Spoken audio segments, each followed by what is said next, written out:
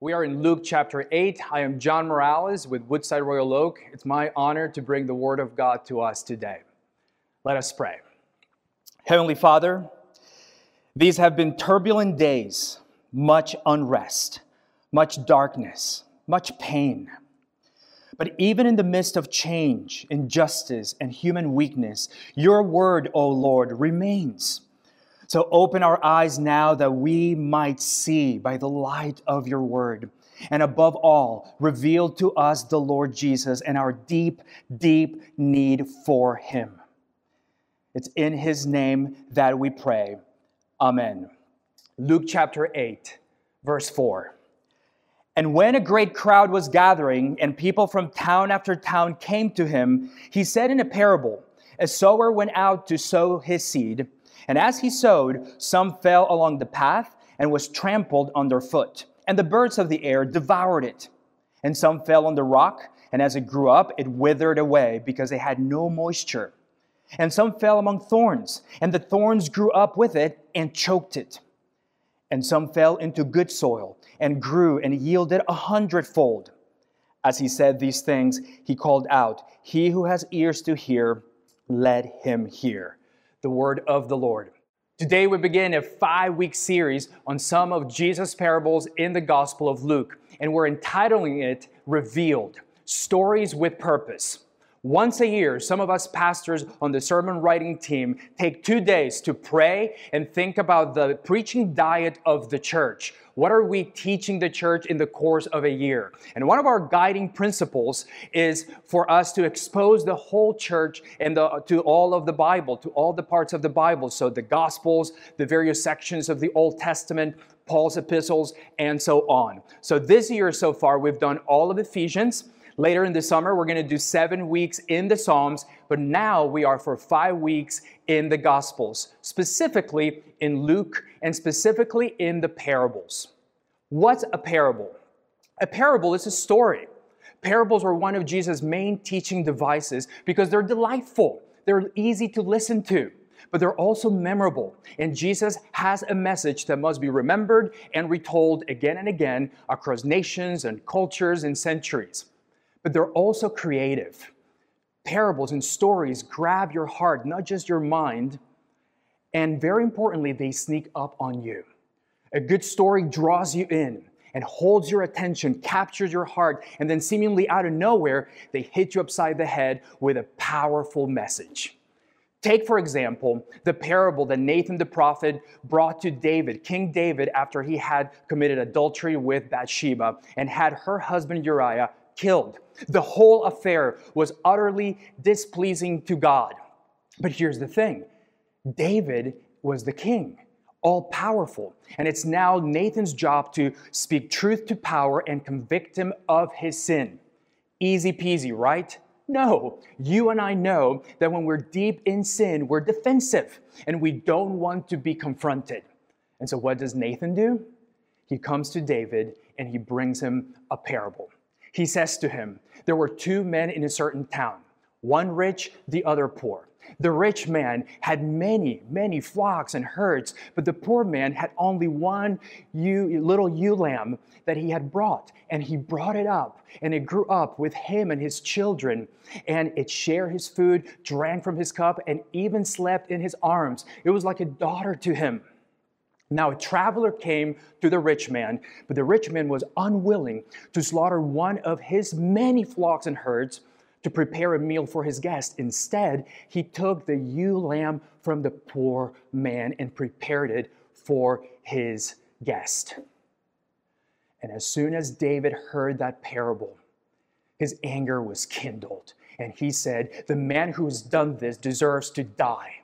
And Nathan said to him, you are the man. God made you king and gave you everything, and yet you took Uriah's wife. Powerful. So powerful. But look at what the parable did. It disarmed David and allowed him to identify with the poor man in the story and to rage against the rich man. And then Nathan was able to tell him, you're the rich man. Imagine the outcome if David or Nathan had just simply come to David and walked into his throne room and said, "How dare you take Uriah's wife?" At best, David would have been angry with him if not had him killed, instead of looking at his own heart. You see, that's what parables do. Again and again, Jesus' parables pull the rug from under our feet and prompt us to ask deeper questions. And if there's one thing that you and I need today, if we're going to leave the life we've chosen, the reality that we've chosen for ourselves, and enter the kingdom of God, is ask deeper questions. So let's walk through the parable. First, a tale of 4 soils. Luke 8, verse 4. And when a great crowd was gathering, and people from town after town came to him, he said in a parable, a sower went out to sow his seed. And as he sowed, some fell along the path and was trampled underfoot, and the birds of the air devoured it. And some fell on the rock, and as it grew up, it withered away because it had no moisture. And some fell among thorns, and the thorns grew up with it and choked it. And some fell into good soil and grew and yielded 100-fold. As he said these things, he called out, "He who has ears to hear, let him hear." We won't spend much time right here because the story is pretty straightforward. What's not so straightforward is the interpretation. Now, unlike our culture, first century Palestine was an agricultural society. Farming was big business. So Jesus told many stories about farming, just like we tell many stories about the things that are big to us: sports, law firms, aliens. Now, in this story, there's a farmer who goes out and he sows seed, and the seed falls on 4 different types of soil. Some seed fell along a path. Now, this path has been beaten down by feet, hooves, wheels, and so the seed cannot penetrate. The birds come and take it away. So unless your goal was to feed the birds, the seed is wasted. Next, some seed falls on the rock. Now, in Galilee, much of the land was rocky, with a bedrock often just beneath the surface. And so the seed grew, but because the root system was shallow, it withered quickly for lack of moisture. Then we have some seed that falls among thorns. Now, there's nothing wrong with the soil here. The problem here is the competition. There are thorns that are growing up along with the seed, competing for light and nourishment, and therefore the seed never matures. And then finally, we have the good soil. How do we know that it's good soil? Because of the harvest, because the seed grew and yielded 100-fold. And so the seed on the path never had a chance. On the rock, it quickly withered. Among thorns, it never matured. But on good soil, it grew and yielded an amazing harvest. That's the story. Are you tracking with it? Are you identifying with it? Let's go on. Parables defined. Look at verse 9. And when his disciples asked him what this parable meant. Now let's pause there for a second. Just as we need help understanding the meaning of the parables, so did the disciples. And so they come to Jesus and they say, "Teacher, what's the meaning of this parable, of this story? Tell us." And before Jesus tells them the meaning of the parable, he tells them the reason for parables. In verse 10, he says, "To you it has been given to know the secrets of the kingdom of God. But for others they are in parables, so that seeing they may not see, and hearing they may not understand." Jesus here makes a distinction between the disciples, to whom the secrets of the kingdom had been given, and the rest, to whom Jesus spoke in parables, so that seeing they may not see, and hearing they may not understand. Now, there are 2 things that Jesus is saying here. One that's pretty simple, the other one is more difficult. The simple thing is that there are 2 kinds of people: those who belong to the kingdom of God and those who don't. That's nothing new there, right? We know that there have always been believers and unbelievers. What's more complex and puzzling is what he says next. He says to the people on the outside, he speaks in parables, so that seeing they may not see, and hearing they may not understand. What does that mean? What Jesus says there in verse 10 comes from Isaiah chapter 6, where God is commissioning the prophet and he's telling him about the result of preaching to people who worship the wrong thing, the wrong God, an idol. In many places, the Old Testament tells us something very important. We become like what we worship. Take, for example, Psalm 135. It reads like this in verse 15. The idols of the nations are silver and gold, the work of human hands. They have mouths, but do not speak. They have eyes, but do not see. They have ears, but do not hear. Nor is there any breath in their mouths. Those who make them become like them. So do all who trust in them. The meaning of a parable at face value is not evident. A parable makes certain demands on you. It invites you to ask deeper questions about the speaker, about the story itself. You must play by its rules, so to speak. And so someone who has eyes not working properly or ears not working properly because they're locked in on the wrong object of worship, a parable will say nothing to them unless they're willing to play by its rules and enter into the world of the parable. And in that case, the parable will begin to create space between the person on the outside and their object of worship.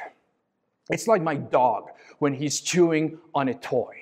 We have a 16-pound golden doodle. His name is Amos, like the prophet, and we love him. He's like our "you little lamb," you know? He shares our food, drinks from our cup, and even sleeps in our arms, so don't mess with our dog.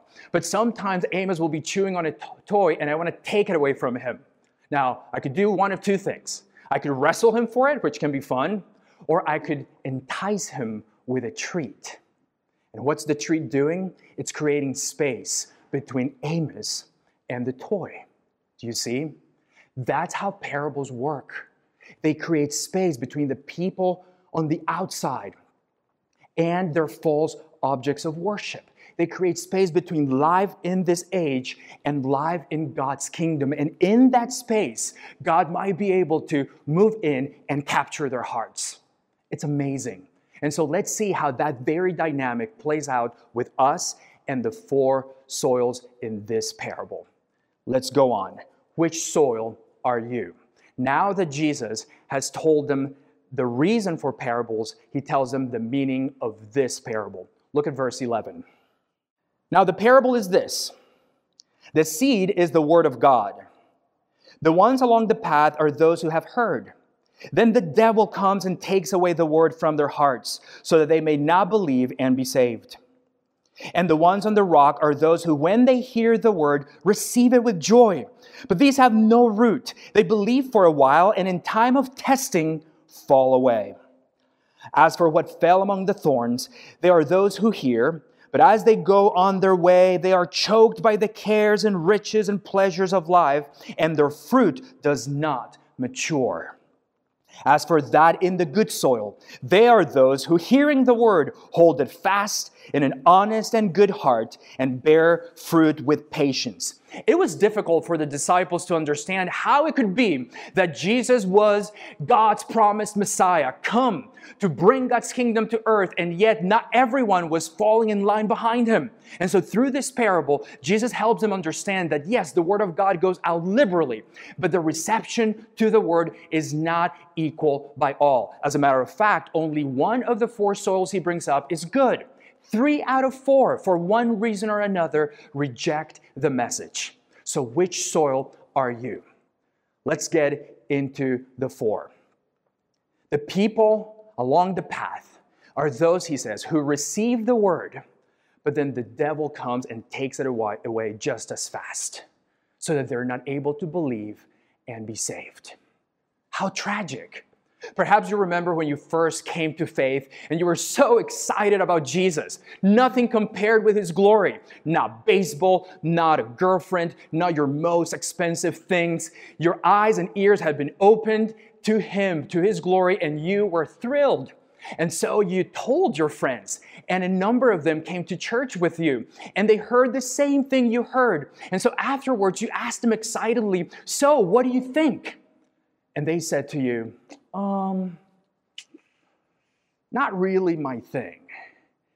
And inside you're going, what? That's the path. The word bounces off as quickly as it lands.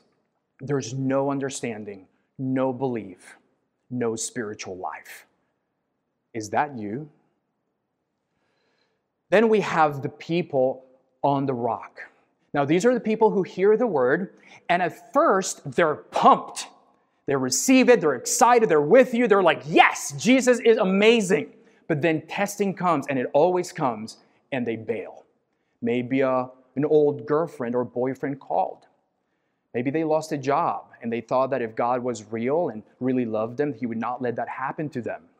Maybe their careers are just shooting up, and they just don't have time for this God and church stuff. I've met many people through the years like that, and it's heartbreaking to see their flame go out. Then we have the people among thorns. Now, these are the ones who receive the word, and they're going along, but competition comes. Competition for their allegiance. And the competition chokes out God's word. What's the competition? The cares, riches, and pleasures of life. And I think that this is basically where a lot of the church in the West lives.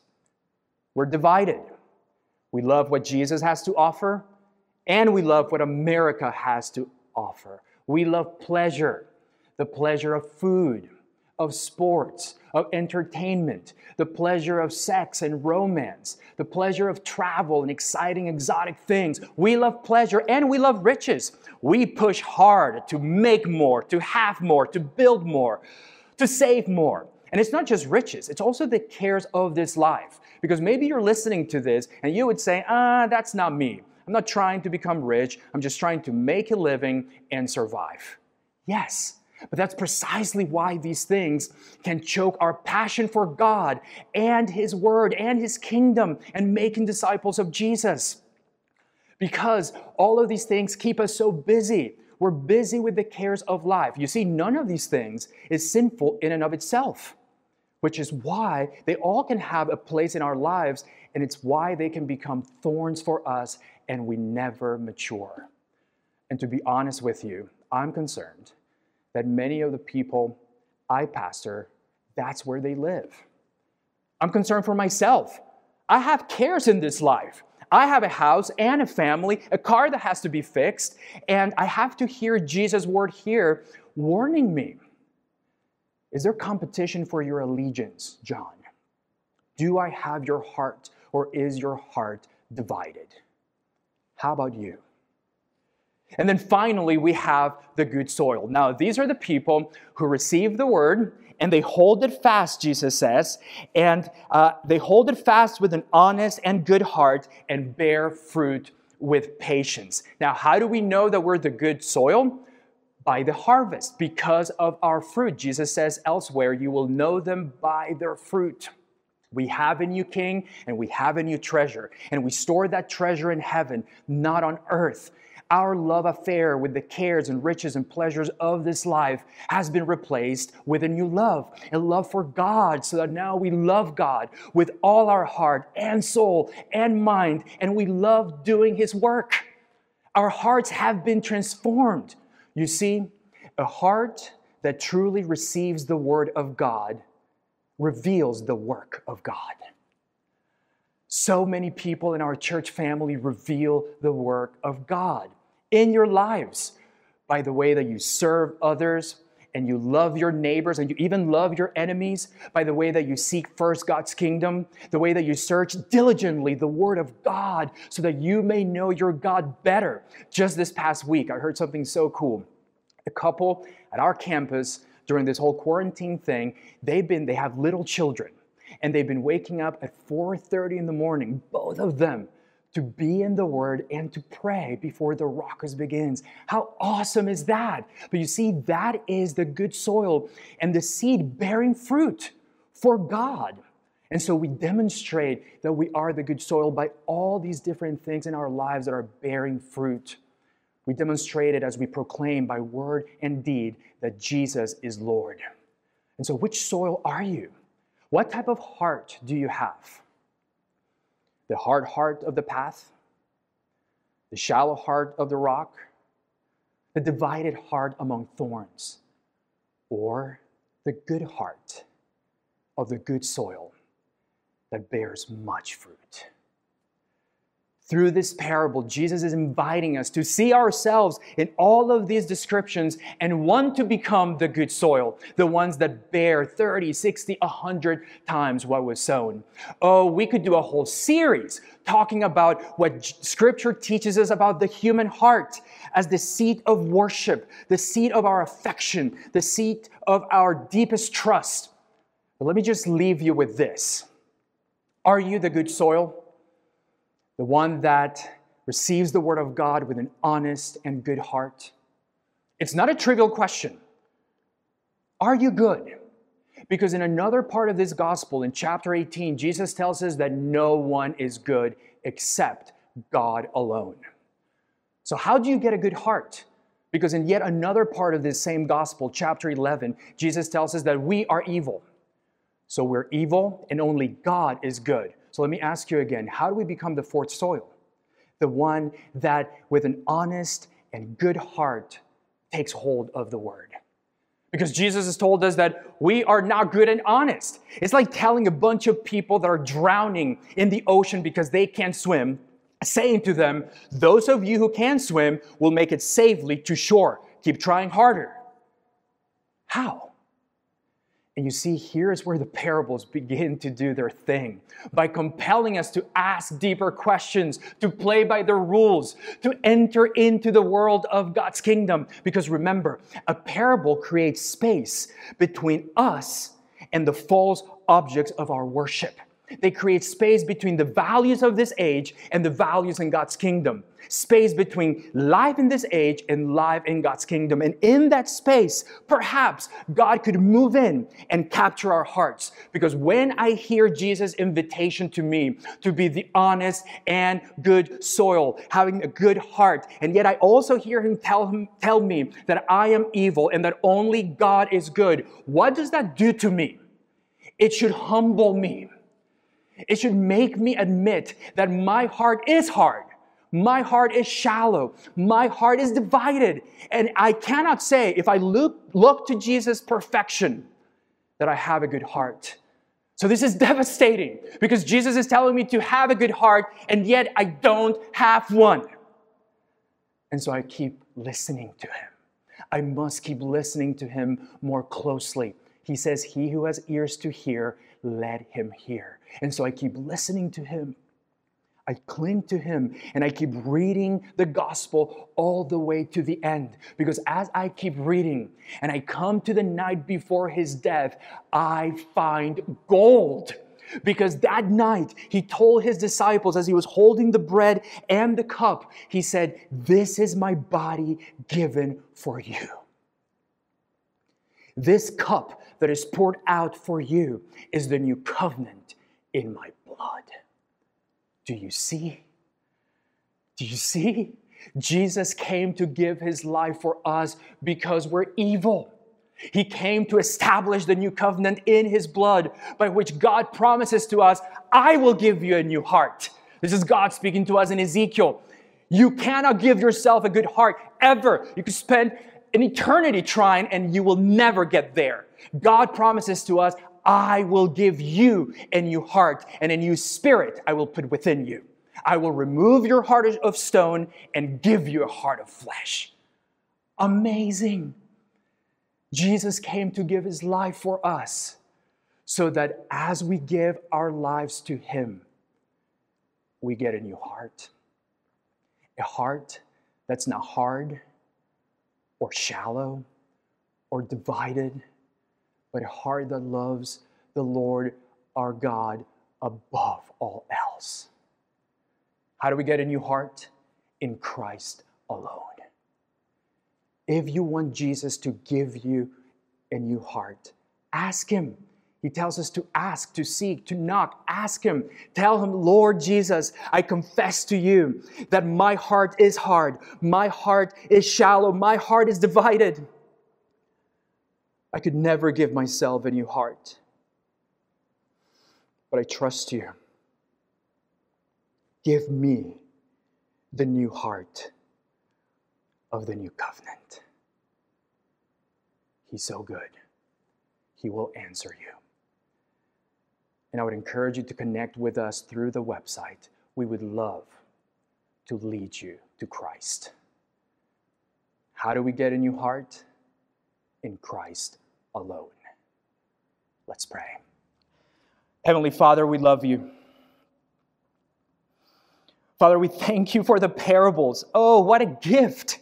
These amazing stories that cause us to ask deeper questions, to play by their rules, to want to find out more about Jesus, about you, about this incredible world with different values, this kingdom that you have brought to earth. Father, thank you for these stories with eternal purpose. Father, I pray for our hearts. Father, I pray for those of us who believe in you and who know you and love you. Father, I pray that we would know, that we would be crystal clear on this, that we could never give ourselves a new heart, that it is God Himself who gives us a new heart because we hold fast to His Son. We love Him. So thank you, God, for the new heart of the new covenant by which we truly are able to love you from within. And Father, I pray for anyone who's listening to this message, who does not know Jesus Christ, who does not know you, and who would ask you, give me this new heart, O God. O Lord, answer them. Draw them to yourself. Allow them to connect to the church family, that they may grow and not wither quickly, but mature and prosper. And Father, I pray for all of us, that our lives would truly reveal the work of God. We love you. We worship you. And in Christ's name we pray. Amen.